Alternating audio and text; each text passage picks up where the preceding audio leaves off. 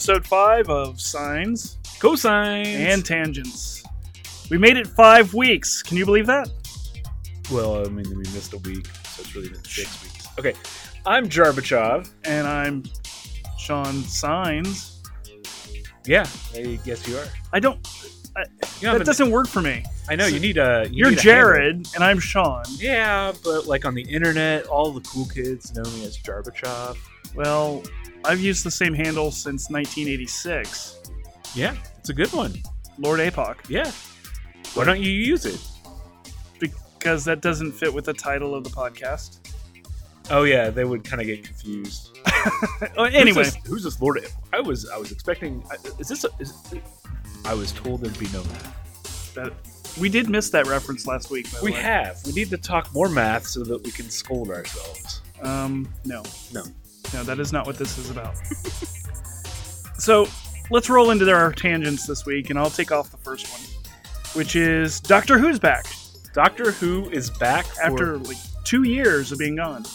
It was like a year. Well, if you don't count it ended Christmas. We got a Christmas last year, and then it's back. So it's almost 2 years. And so far, not so bad. I don't know. Are you a fan? I love Doctor Who. What do you love about Doctor Who, Jared? Please tell me. It's just different compared to everything in sci-fi. It can do anything. It's a sandbox, if you will, for sci-fi stories. Wow. We'll come back to that. Great plug for the rest of the episode. Sorry. They've already listening. You don't need to sell them on it. I know. They're already here. Doctor Who's it's just crazy. You never know what to expect in that show. I think from episode to episode, it's almost like they switch genres, they switch themes, everything changes. Everything. I mean... Except the through plot and... the overarching story, if they have one, which it's Stephen Moffat, so he always has one. And then there's the whole debate against Russell T. Davies and Moffat. And I'm not going to get into that today, because I have been watching since the debut of the new series. So I've only seen the first episode of this season. The second one is aired yesterday. Same. And the one thing I did notice is that they're doing Emoji the Movie as a Doctor Who episode. Yeah. That was this week's episode that I haven't seen. But let's go back and talk about what kind of Doctor Who's about. And, so you've got this really immortal old dude. He's really old now. Well, really, really old now. And he gets followed by young women most of the time. In this era, at least lately, it's been... Yeah. In the last 11 years, most of his companions have been young women. Yep. And this latest young woman, Bill, was that her name? Mm-hmm. Is, I guess she has an alternative lifestyle. She serves chips. Yep. At a college. Yep. That's what makes her interesting. I think that's the whole point of...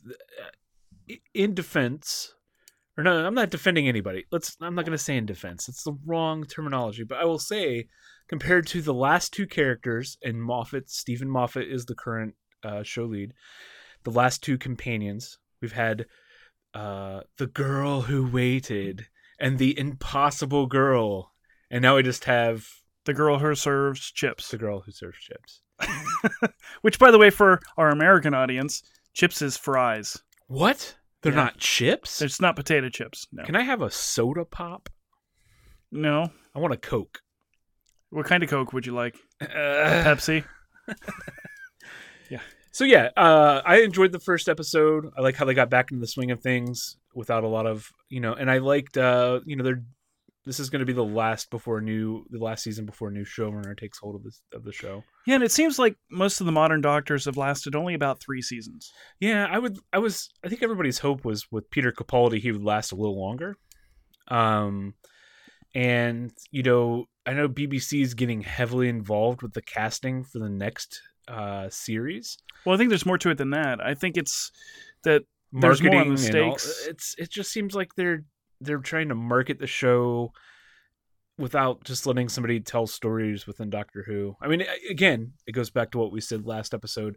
These are corporations that are trying to make money. Surprise.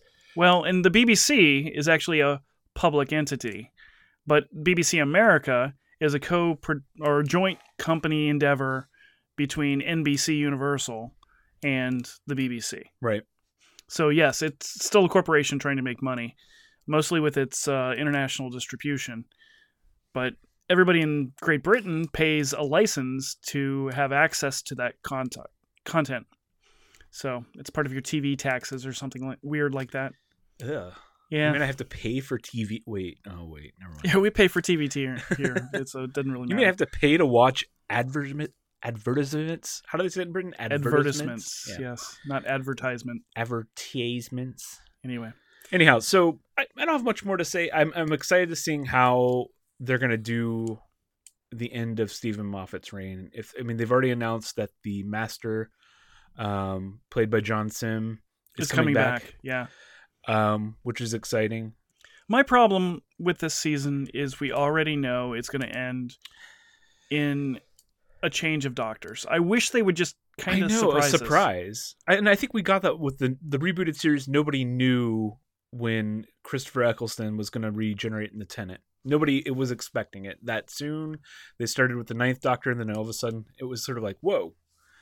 And I think every season since we've kind of known when it was going to happen. It's been a big build-up, and it hasn't, been... Which is interesting since the show's had overall declining ratings. And I think that goes back to why everybody's getting involved at this point. And I think it's one of those things where, we talked about it previously. It came out, 2004, 2005, the new series? So we're on year 11. Yeah. So 2006? Yeah. It's one of those things where when it came out, it was different than everything else. And now it's generated this new level of fandom. It's big, huge. And for a sci-fi show, it's getting up into year 10, 11, like you said. Which is typically where those shows sort of just die off in creativity, and it's hard to sustain them from a fan base without, dramatically doing a spin-off or something like that. Well, they have done spin-offs. There's a new spin-off out called Class. Which I haven't seen. I don't think anybody's seen it stateside. It's on BBC America. I don't have BBC America anymore. Oh. My cable provider has chosen not to agree with their terms. Okay. This is getting a little personal, Sean. Yeah. Anyhow. By the way, it was like 2002, 2003. Yeah. We got to remember there were another year gaps, kind of like this year. So I don't know. I mean, will they be able to sustain that level of fandom? I don't think so. I think it's just inherent to any sort of show or anything. It's hard to keep that core going. I mean, if you look at Stargate, its viewership died off. No, it didn't. Yes, it absolutely did. Well, Stargate Universe wasn't very popular. No, I'm talking about Stargate SG-1. I mean, that was the reason that its viewership just died down. I think it was because of sci-fi. I mean, that could be argued. And you had actors who wanted to go do something else.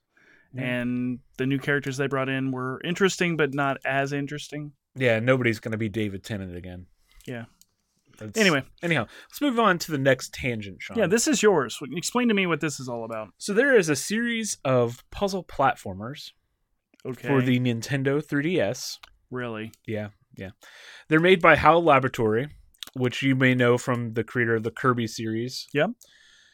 It's called Box Boy. The first one's called Box Boy. The second one's called Box Boy. And the last one's called Bye Bye Box Boy. They've come out since 2015.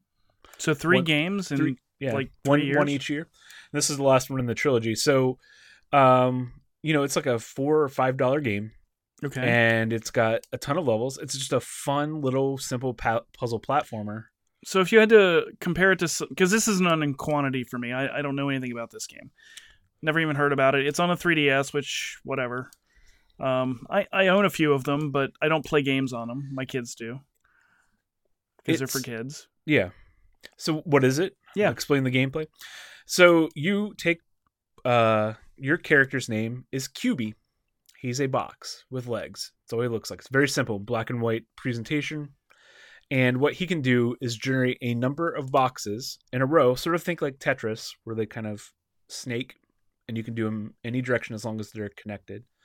And it's a series of jumping over gaps with puzzles, or you have to leave a box to activate a switch to get over to something. And in the sequel, then you can create 2 sets of boxes. Okay. And the last one, they have different properties like bomb boxes or phase time boxes. And each one adds like a new element in traditional Nintendo format, where there's one where gravity's reversed. Mm-hmm. Is this only on the 3DS? It is only on the 3DS. It's a Nintendo property. Well, you have to add a link to it in the show notes. I will add a link. I think if you have a 3DS and you're looking for something quick to pick up and play, sort of like in lieu of a mobile game, it's definitely good. And just the amount of content in the game is really good. So it's like a modern Lemmings, is what you're telling me. No, it's not like Lemmings at all. Isn't Pikmin more like a modern Lemmings? Yeah, it is. Yeah. No, I just want to put it out there. The last one came out. You can start with any of them. You don't need to play them in any sort of sequence. But does it have a very deep story? No. Good. Your box. I think something's happening to the box world, and you save it by putting boxes down. So sacrificing your brothers and sisters? Yeah, that's not really explained in the story. They don't have eyes and legs like you do, but who knows? So you're a sentient box. Maybe it's like Yoshi, and those are the eggs, Are those actual Yoshis that he's pooping out? I don't know. Unfertilized Yoshis, usually. Ew. Ew. So anyhow, yes, the biology of Yoshi is not the topic of this episode. No. If you have a 3DS, I highly recommend it. Check it out. Let's move on to the next tangent. Okay. StarCraft. The original StarCraft. Is now free for everybody. Yes. In preparation for the remix that we talked about. Remaster, Sean. Well, okay, it's a remaster. You're right. But the StarCraft Legacy or Anthology Collection is completely free. And this is crazy because, StarCraft is... You can go to a Target, I don't know about now, but at least like a year or two ago, you could go to a Target and StarCraft and Brood War on a shelf. In the battle chest. Still selling. Like Diablo, still selling. Yep. It's crazy. It's like a mainstay of the PC like retail aisle. Well, and the funny thing is, the latest patch came out last week. Yeah, they're still patching. Just like Diablo 2. The latest patch for Diablo 2 was like a month ago. The Blizzard can never be faulted for abandoning games. And it just shows how much staying power these games have too. Yeah, I think they'd probably be issuing patches for the Lost Vikings if they could. I've never played that series. That's on my list to play. You should. It's fun. Yeah. It's a good puzzle platformer. What? And that's SNES, right? Was it only SNES? Or was it PC I believe as well? it was, yeah. Okay. Yeah. I need to check that out. Anyhow, are you guys going to pick up free StarCraft? It's free, guys. I can't pick it up. Why? I already own StarCraft. Yeah, I already do too. It's in my Blizzard. I actually looked at it today. You know what we should do? We should get a bunch of cheap zip drives, flash drives, and download StarCraft and just hand them out at a Kroger. As a security professional, I don't recommend that. It could also be a security test, see how many people actually install. Yeah, just drop them in a parking lot and see who brings it in to play StarCraft on their work machine. All right, so moving on to the next tangent. I was actually producing most of the tangents this week. Who? What? I put that on there. Did you? Yes. No, you didn't. Yes, I did. Okay. So last week we talked about our one dumb thing of Nintendo shutting down production of the NES Classic, even though it was in high demand. I know people that want one that aren't able to get it, and it's just gone now. Well, lo and behold, a latest rumor from Eurogamer, which has a pretty good track record with these things, says there's an SNES Classic in the mix, in development, in production. So here's the thing. They had to use the exact same production line, so we can't spin up new production lines. We can't alternate productions. Let's just cancel that old thing and do the new one. Yeah, it's not like, it's just going to be like when the SNES came out, nobody's going to want the NES Classic. That's not true. That's not true, but... Well, and the interesting thing here is, okay, you have to pick 20 or 30 really classic SNES games. That's easy to do. That's super easy to do. Now, what happens? Do they ever get the N64 Classic? I doubt it. I don't think it's going to happen. I don't think they'll go above those two consoles. Maybe I could see them maybe releasing like a Game Boy handheld, like fun little thing. That would actually make a lot of sense, like a GBA Classic or Game Boy Color Classic, Color Classic Game Boy, and sell it at half the price or something. Yeah. I don't know. Well, they did that with Game & Watch, didn't they? Like a Game & Watch Mini that had all the Game & Watch games on it. Did they? I thought I saw something. I think they had maybe 1 or 2 or 3 games. In one. So I don't.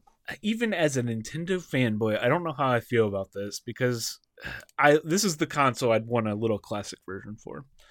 I also just want to buy these games on a Nintendo console. I don't want to have So let's talk about that a little bit. This goes back to something you were talking about Yeah. last week, and I believe it was one of our one dumb things as well, which is, why would I need to buy one of these things if I would just buy the modern console that Nintendo puts out and play it on the Virtual Console?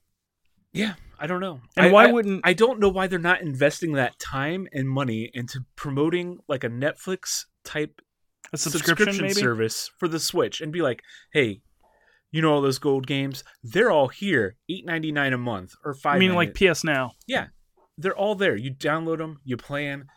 The Switch is where you want to come. Oh yeah, it's $300, And it's mobile. but it's mobile For like Take them 3 on the hours. go.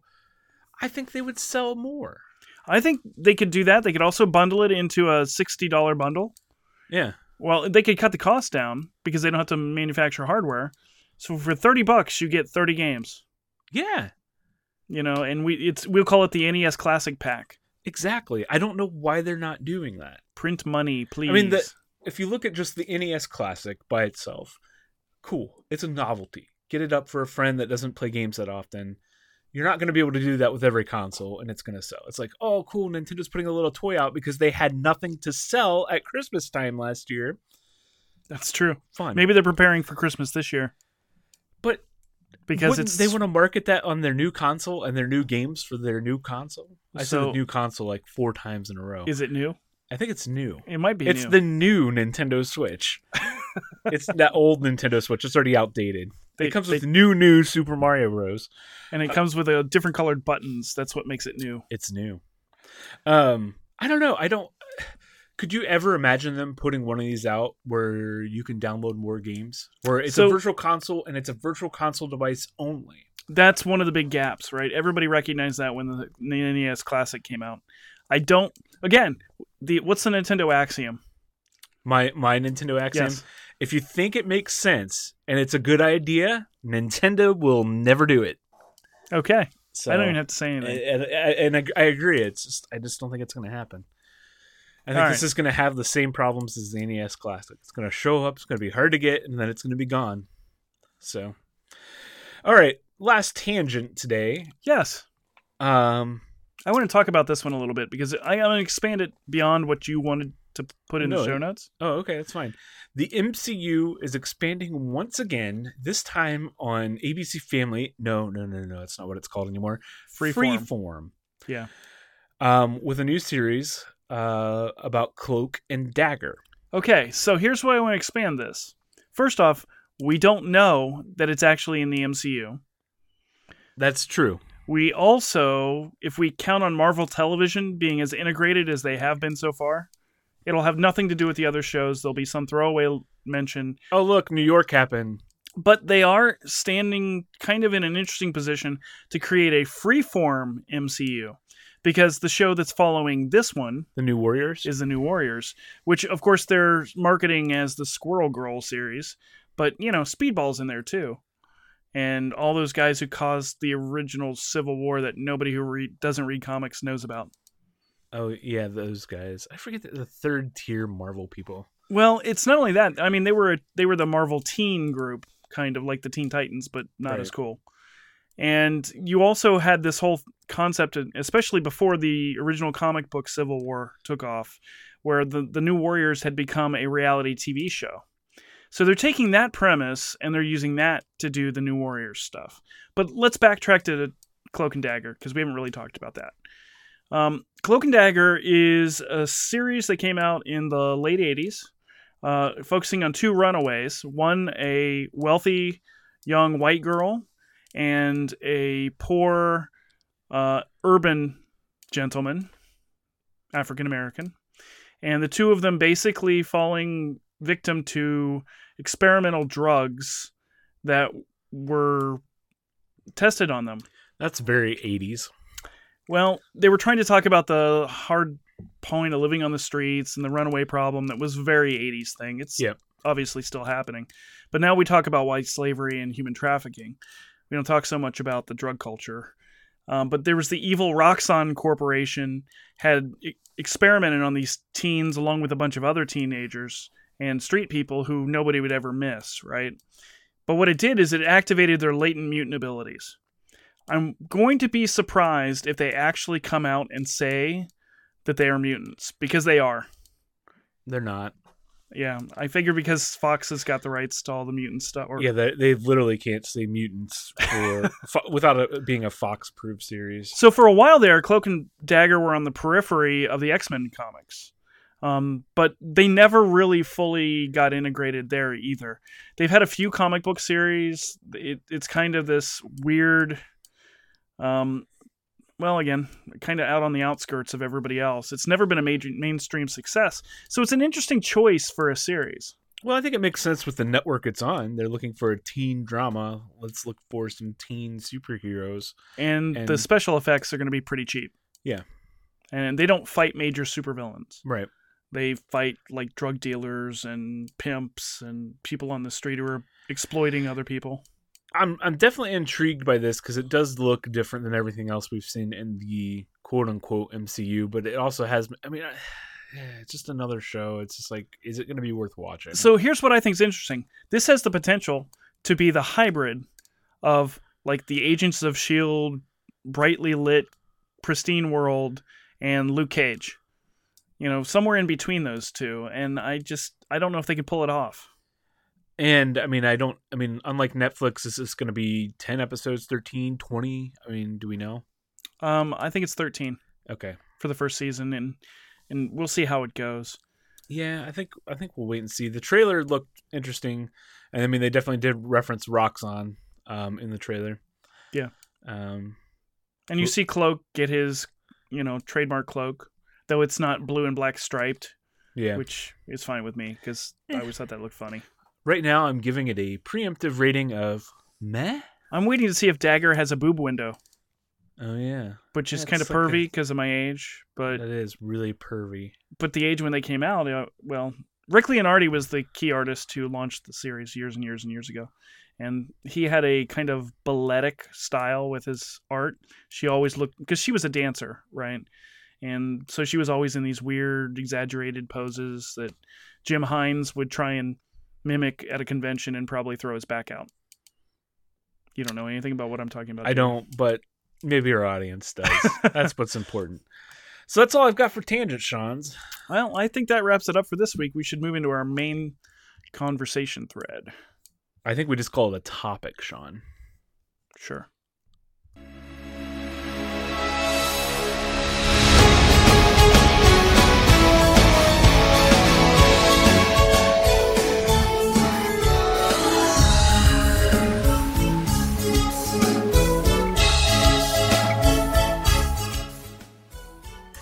So we chose that music for a reason. What was that reason? Final Fantasy is really a good game. Well, that's not the reason. I won't disagree. And that's music from Final Fantasy X, which will come to a specific point. What we thought we'd talk about this week is game worlds and the mechanisms and settings that, a lot of games employ to kind of bring gamers into their storytelling. And so you kind of can classify these into a broad set, probably three very broad categories. You have your open world games, which is where you basically take the player and you set them down on a basic story and send them to go and they can encounter other things.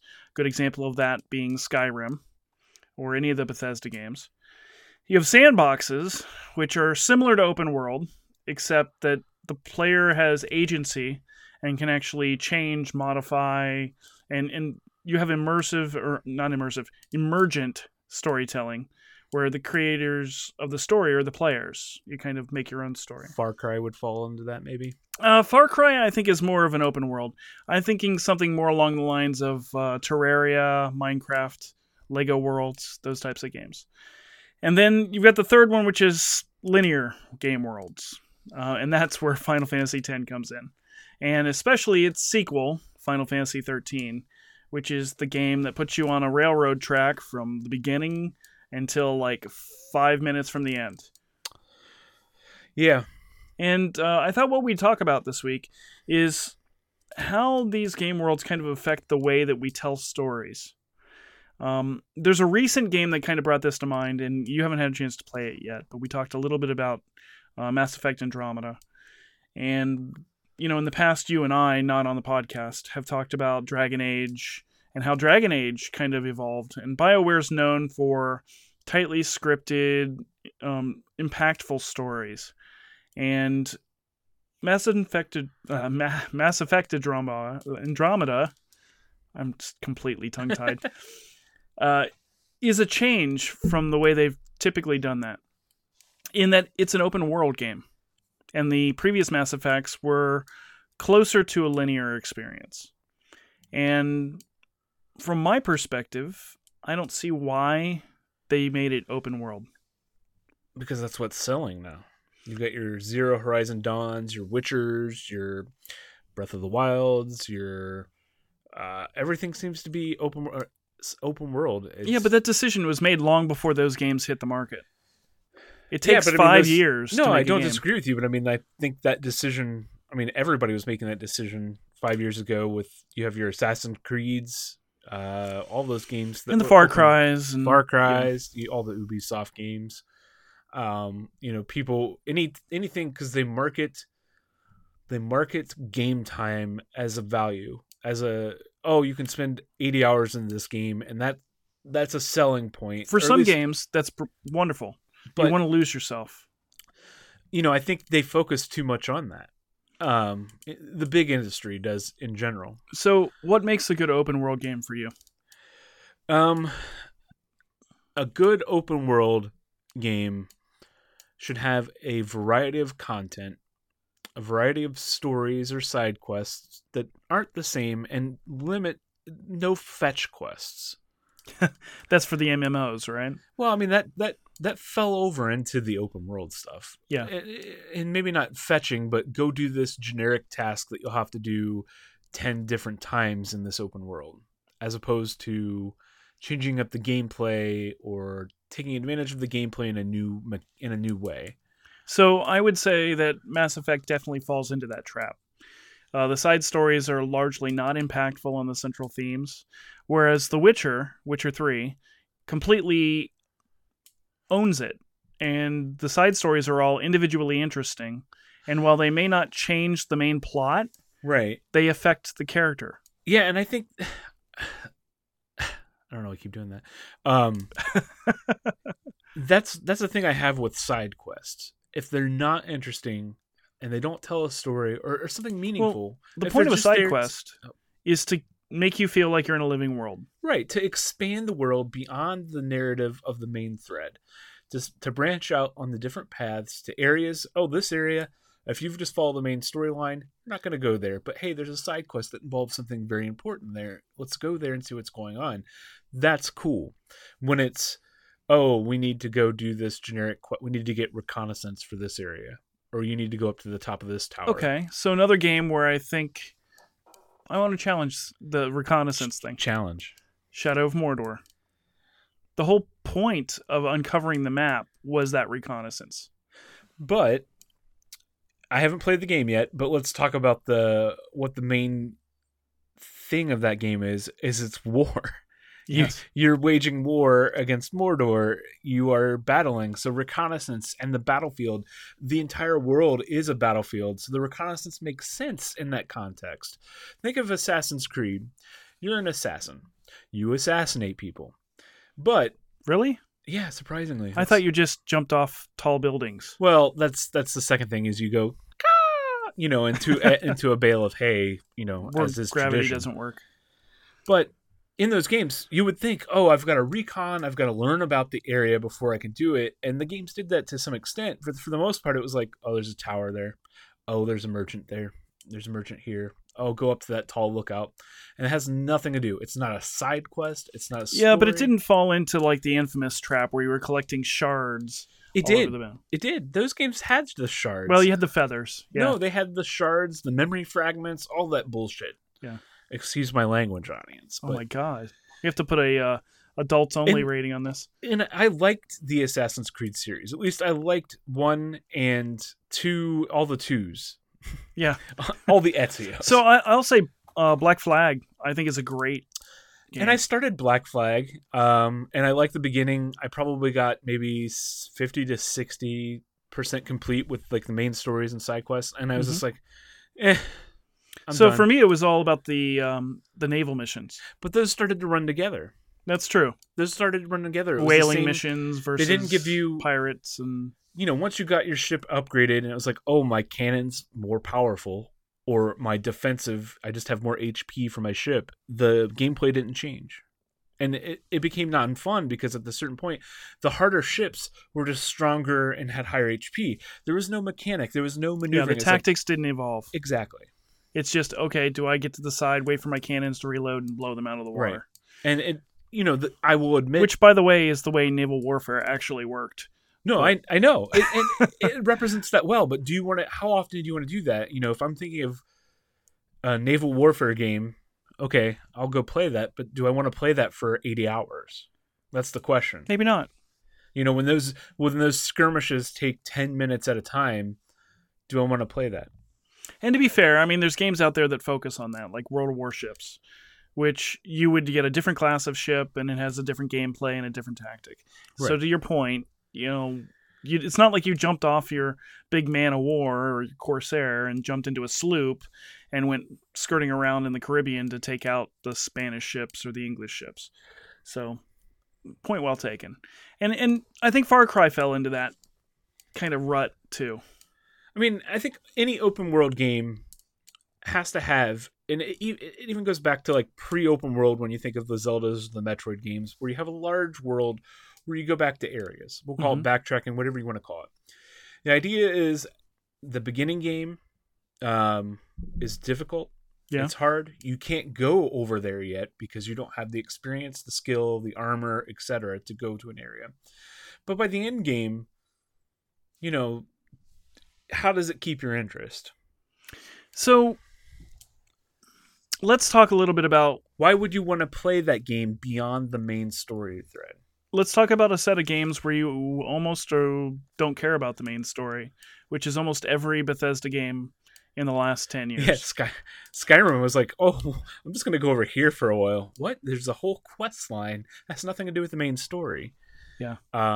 Factions, I got to wonder what the percentage of people who actually completed the main storyline in Skyrim was. I don't think I've done it. I've put hundreds of hours into the game. I would argue Breath of the Wild is similar. I don't want to bring it up too much because I'll get scolded and beaten after the show. But, you have like 4 main story quests in that game, but everything else is supplemental at that point. Mm-hmm. I mean, it's up to building your character, your armor, your items, etc. But, it does that. Skyrim, Fallout, you could argue, again, Bethesda. And then Witcher, is just a very narrative story, character developed game. Well, and the thing I love about The Witcher is that you just kind of fall into activities.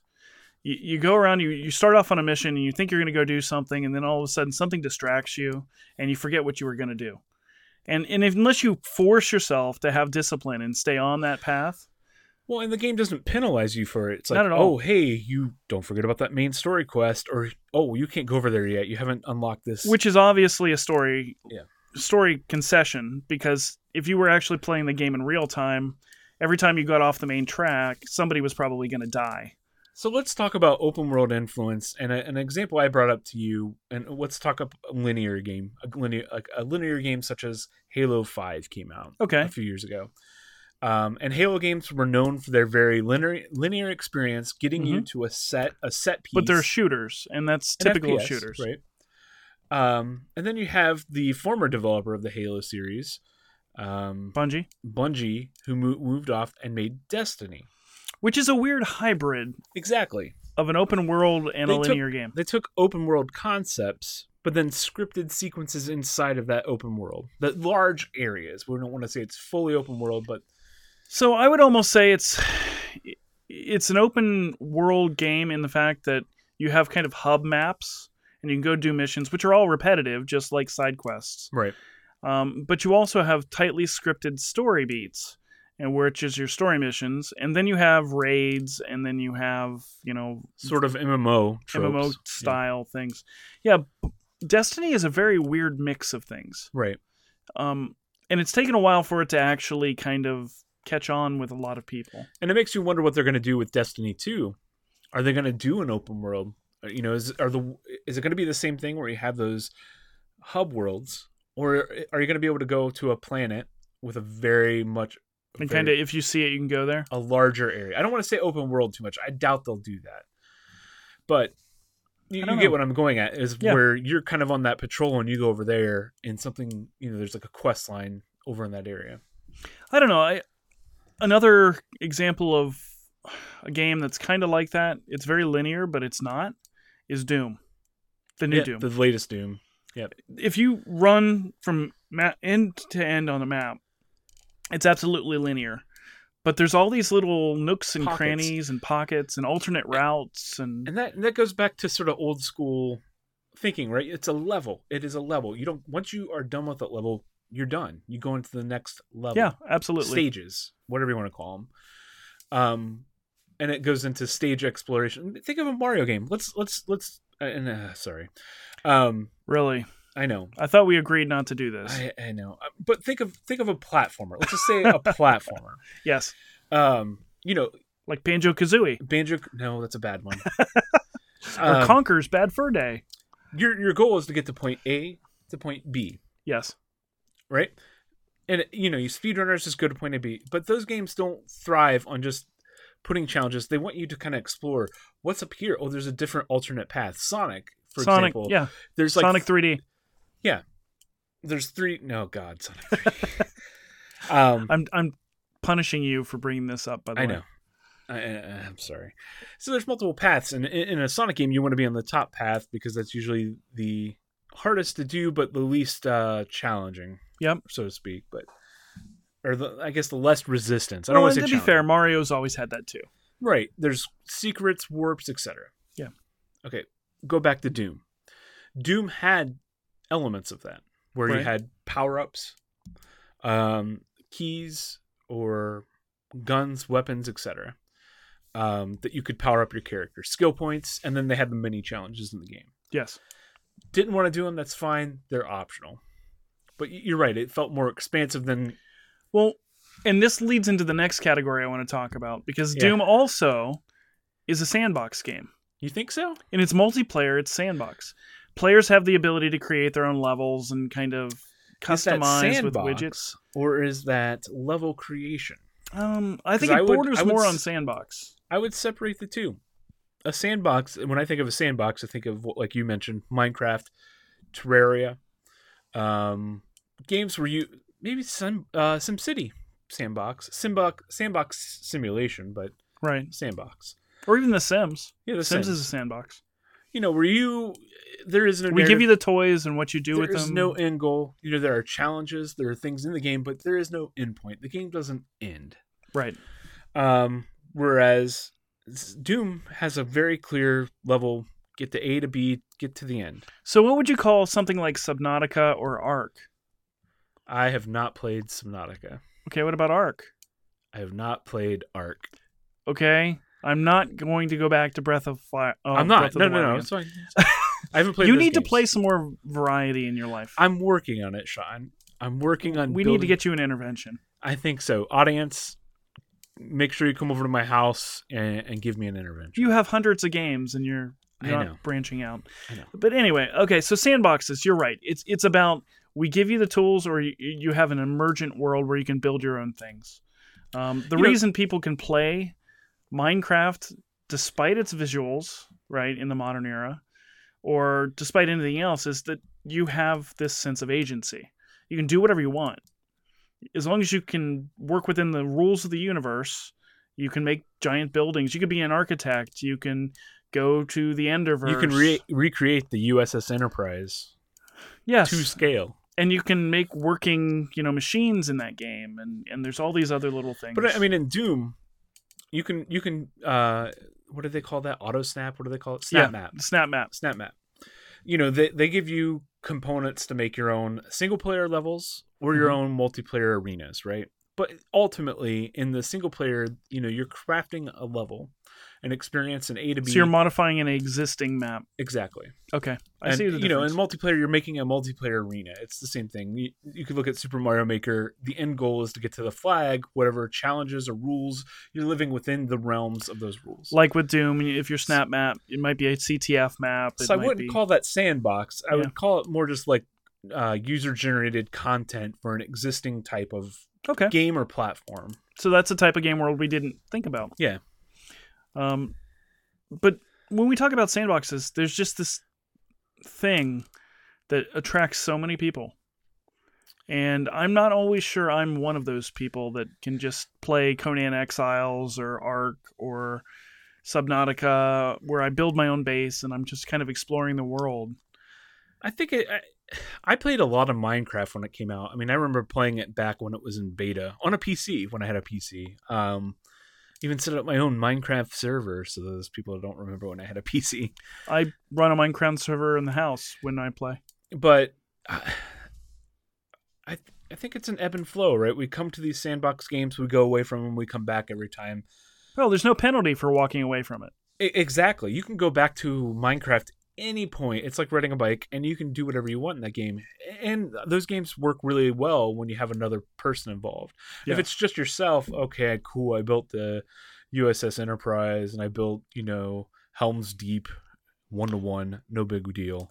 It took me 2 years, but I did it took me 2 years of my time of placing blocks. And I think it's like, I always think of Minecraft specifically as digital Legos. The appeal of Legos. Which is what Lego Worlds is. Yeah. It's Lego Minecraft after Legos.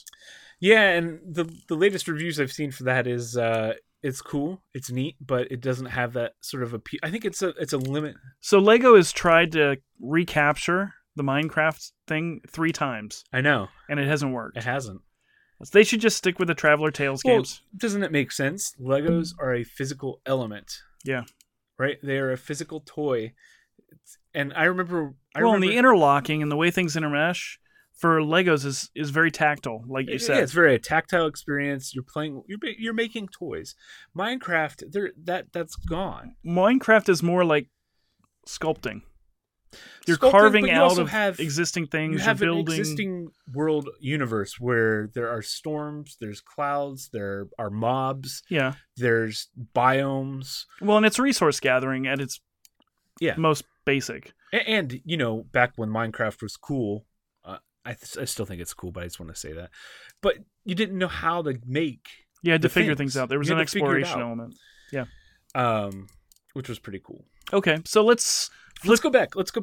So we've talked about sandbox. We've talked about open world. What about linear experiences in 2017? Do they still have a place? I think they absolutely do. I think a tightly scripted game that introduces an interesting world. Your BioShocks.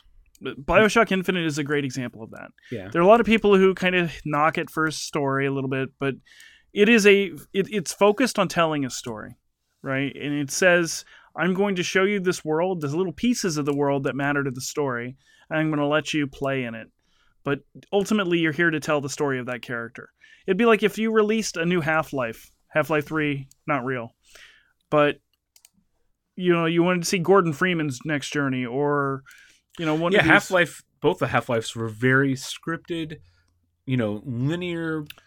The Last of Us, the sequel to The Last of Us. The Last of Us. I love that. That is a masterpiece of video game storytelling. It is, but it still has fun, engaging gameplay that you don't mind doing over and over, and it increases the difficulty and the tactics. But it's progressive. Correct. So once you've gotten out of New York City, you're out of New York City. Right. You don't go back and go farm things and all the things you tend to do in an open world or a sandbox game.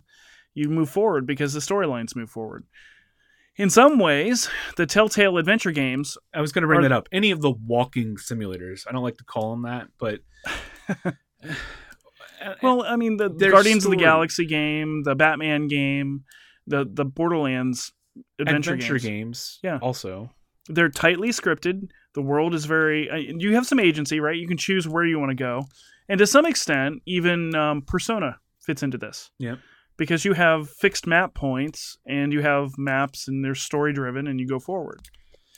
let's roll it back to Final Fantasy. Okay. My favorite game in that series is Final Fantasy VI.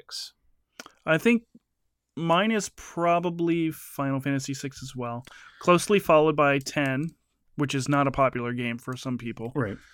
And Now, would you call Final Fantasy VI, for its era, very linear. It was open Open world world? for its era, but it's a linear game. right? There are side quests, Mhm. but there's a linear story that you go through that happens and changes the world. Now, Final Fantasy VII, Yes. the same thing, but with updated visuals, right? For the most part. I would argue that. I think You it's would say much it's more more open world? linear. Or more linear. So the thing about the Final Fantasy games, and this is where it's challenging, there's sections of each of these games. Final Fantasy 9, Final Fantasy 7, 8, 6, all of them have large components that are open world. So once you get to a certain point in the game, you get freedom. And they have artificial walls Right.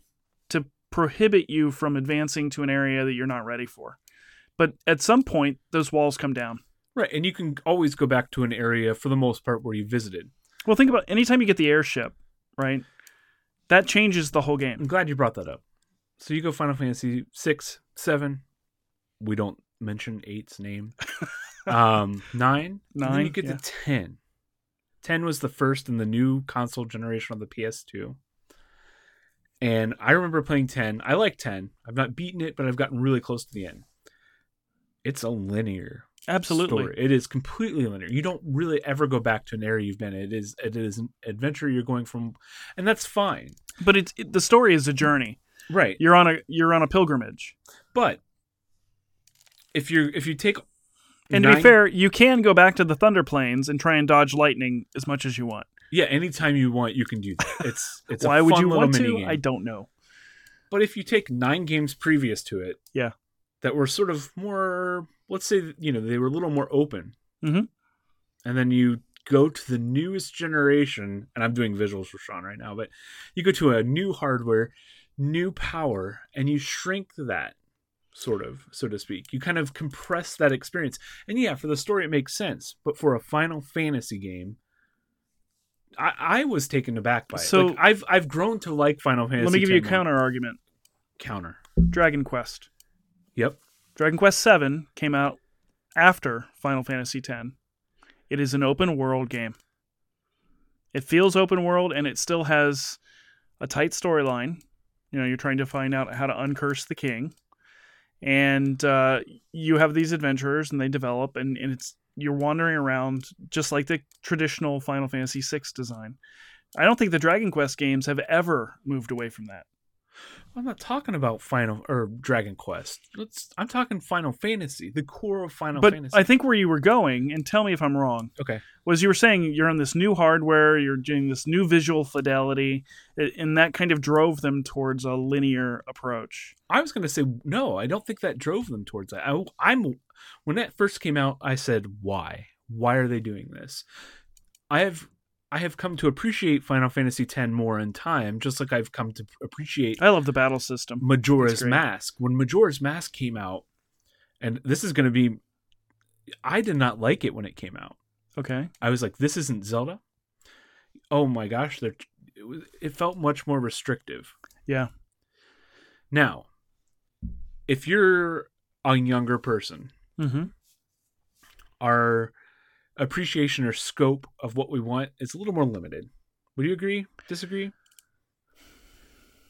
Yeah. Or expectations Expectations are very different. I mean, when you're younger. well, you have more time. Yeah. So, and maybe this is a whole other topic, but I was okay with wandering on. And if you go back and play Final Fantasy 1 or 2, they're very small games. They are. You actually can complete them in like 15 hours. But they're these sprawling RPGs. And I think that there's kind of a lot of bloat that happened Yeah. over time. Let's be clear. There is a ton of bloat in Final Fantasy games. Yeah, they're open world or whatever, but there's a ton of bullshit. Well, you farm. If you look at Final Fantasy VII specifically, And I was just, everybody remembers Final Fantasy VII. It was so good. They're remaking it for the PS4. Oh my gosh, I can't wait to go back. No, there was a bunch of bullshit mini games in that game that had nothing to do with anything. It's That's like true. you had to do them. All the gold saucer stuff, Oh, the snowboarding mini game, all of that. It wasn't good. and all of the Final Fantasy card games that they keep trying to make happen. Yeah. Tetramaster, and all of those. So I mean, I don't know where I'm going, but it's padding, right? Right. It's not necessary for the core storytelling, Right. but they forced it on you because they wanted you to use the stuff they made. Right. Yeah. I don't know. We're talking Final Fantasy, and now we're seeing Final Fantasy 15 Yes. that went full open world, Yes, right? it did. So it kind of came back around. Until you get towards the end of the game. Yeah, end content where they kind of rushed it out the door, I think. Well, no, I don't think it's that. The end content, there's a time jump near the end of the game, and I don't want to spoil it for everybody, but I think there's been a lot of talk about that. Because the game starts in the future and then it jumps back. Okay. Right? So you finally catch up with the beginning of the game, there's a time jump. And it is linear at that point because you're basically on a rail and you're wrapping up the story. And that's fine. If it's not the majority of the game, you can do linear sequences. That's fine. But I mean, overall, the series came back around from Final Fantasy 13. Yeah, but it is guilty of doing exactly what you hate. Yeah. Go out and kill X number of monsters for a bounty.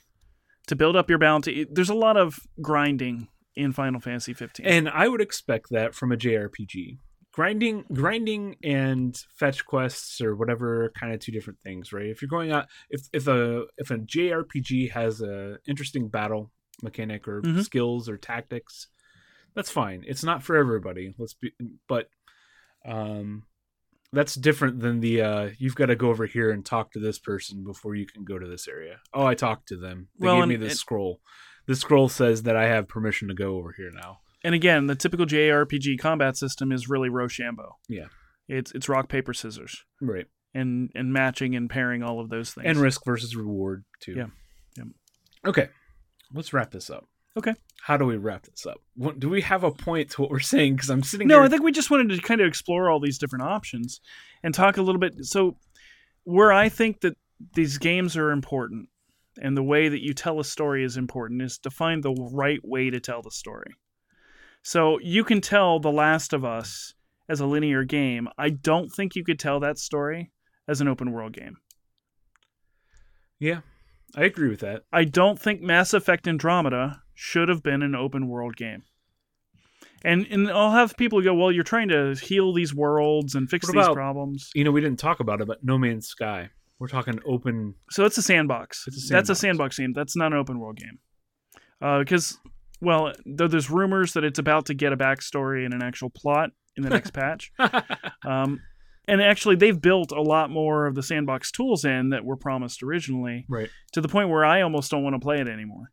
Right. Because I played it after launch and everybody was disappointed. I wasn't. I would put on my trippy space music and just kind of wander around planets, just killing time to relax. Right, but it was, again, that goes back to our whole padded out. They created an entire planet. Cool, but the entire planet's the exact same.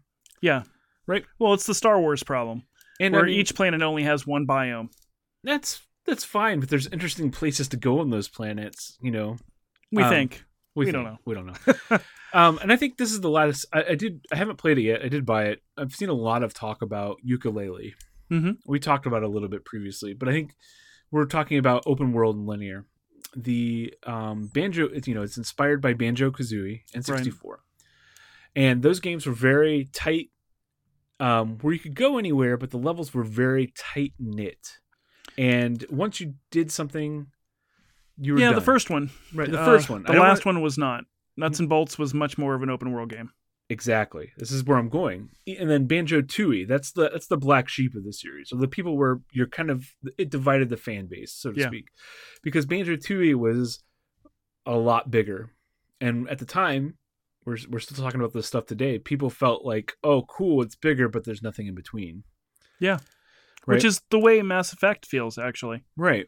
So I think this is just an ongoing problem in video games where expectations are bigger worlds. I think it bigger- comes down to production. I think more space requires more content. Content is expensive. But games need to come out every 3 years.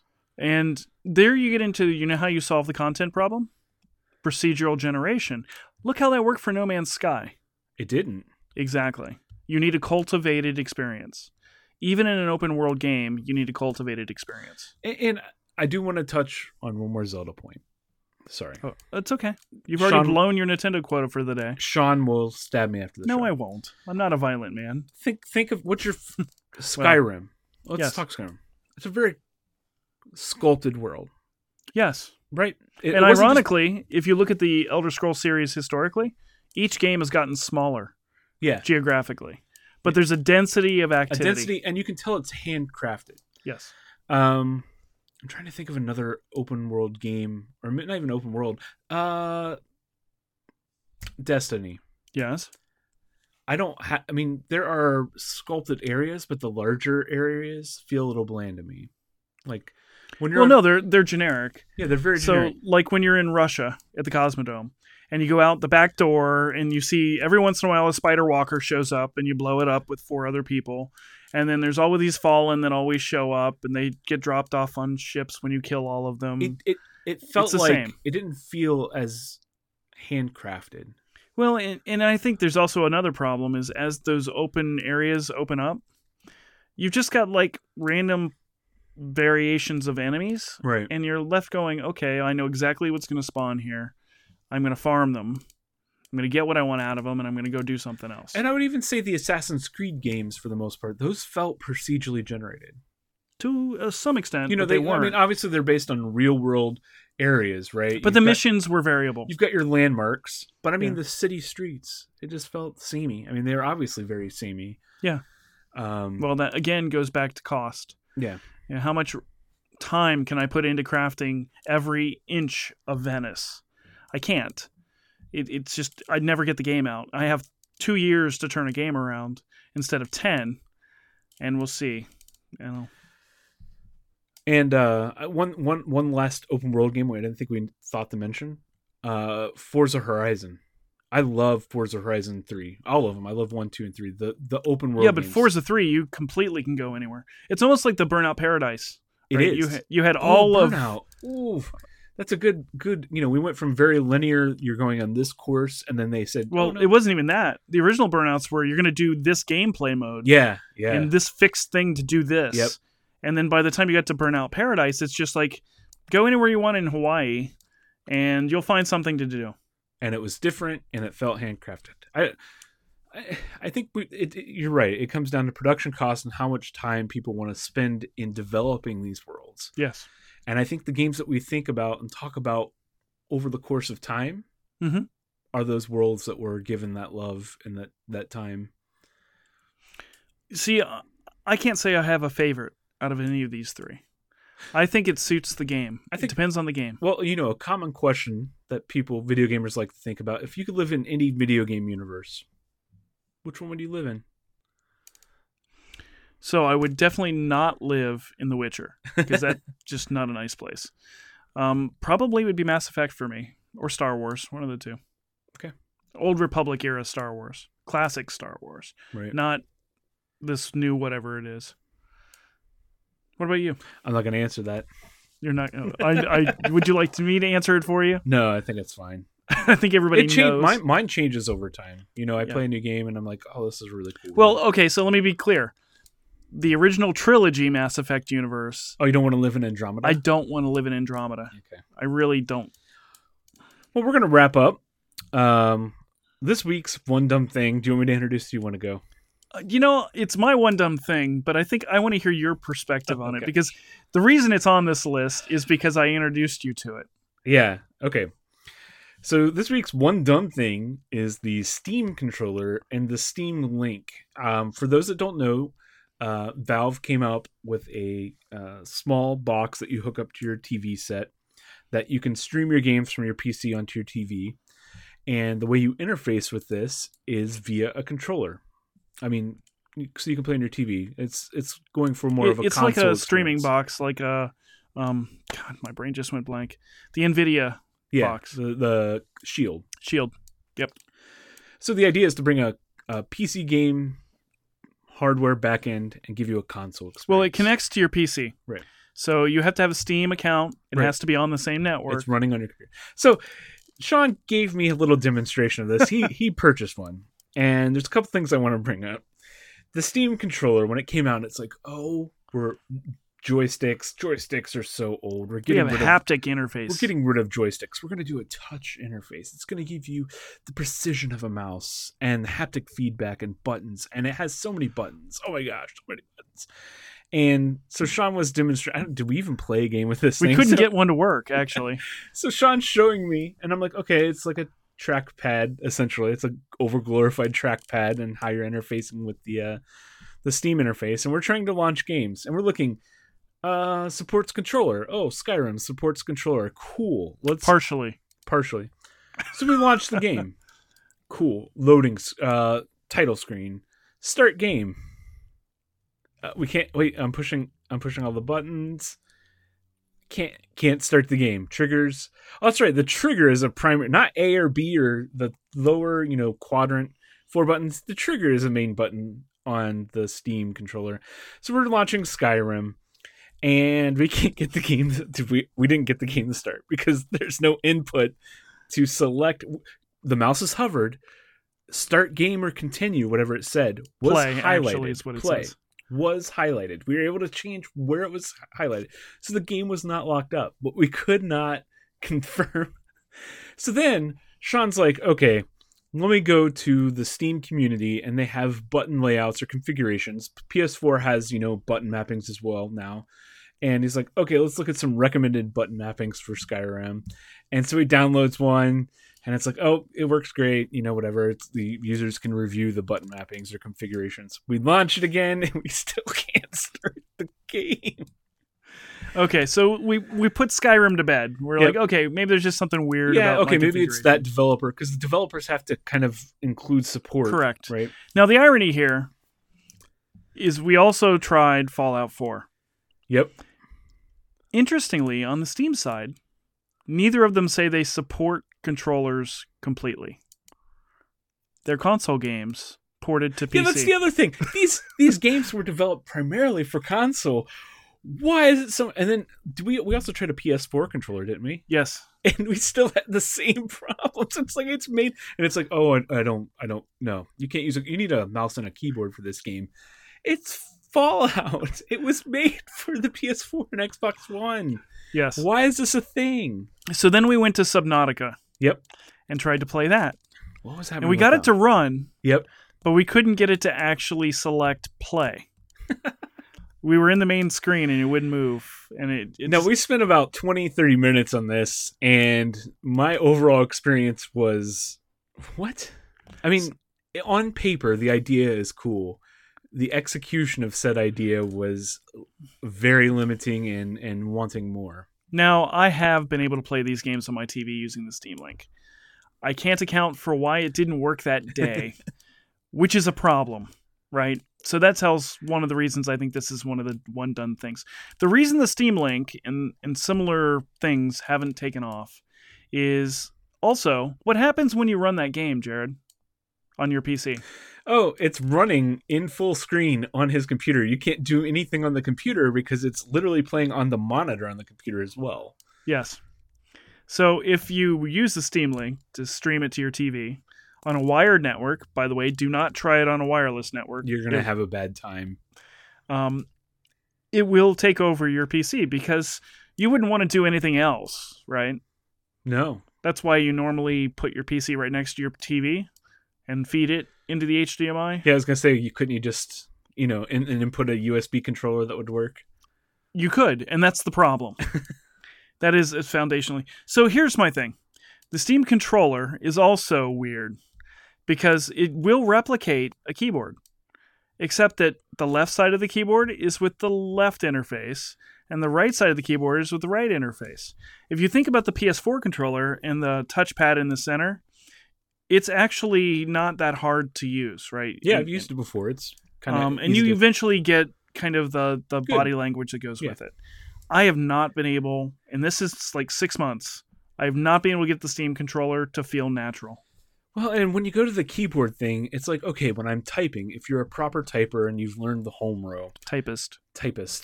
I don't want to be stereotyped here, but yeah, but you're using two hands. You're using two hands, so it feels natural. There's a tactile but you're using response. 8 or 9 fingers. Now, when you're using literally any other sort of screen or visual representation where you're inputting characters not on a keyboard, mouse, controller, etc., touchscreen, why would it limit you from using... You know how you can split off the keyboard on an iPad or an Android like tablet?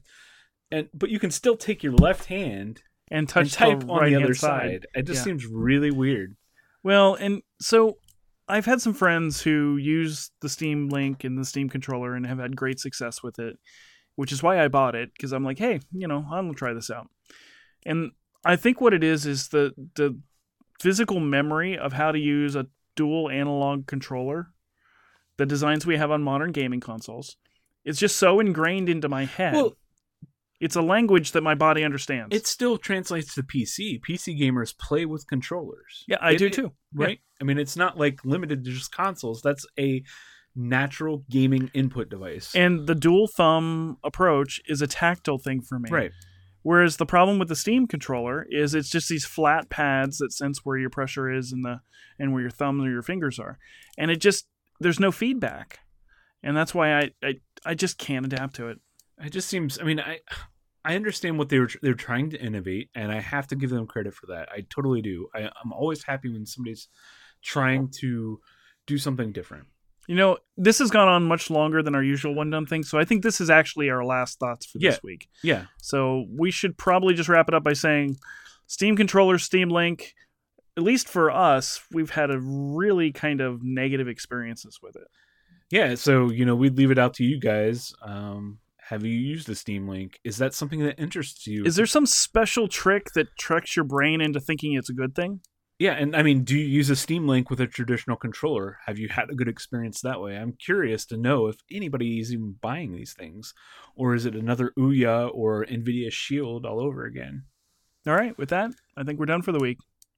So don't forget to follow us at 4score7pongs on Twitter. And 4score7pongs on Facebook. And we are listening to feedback, and we're looking forward to all your comments on anything you choose to comment on. Absolutely, and thank you to fan feedback. Sean will now take me outside and beat me with a stick for mentioning Nintendo over my quota. Everybody, talk to you next time. This was a triumph. I'm making a note here, huge success. It's hard to overstate my satisfaction. Aperture Science. We do what we must because we can. For the good of all of us, except the ones who are dead. But there's no sense crying over every mistake. You just keep on trying till you run out of cake. And the science gets done and you make a neat gun for the people who are still alive.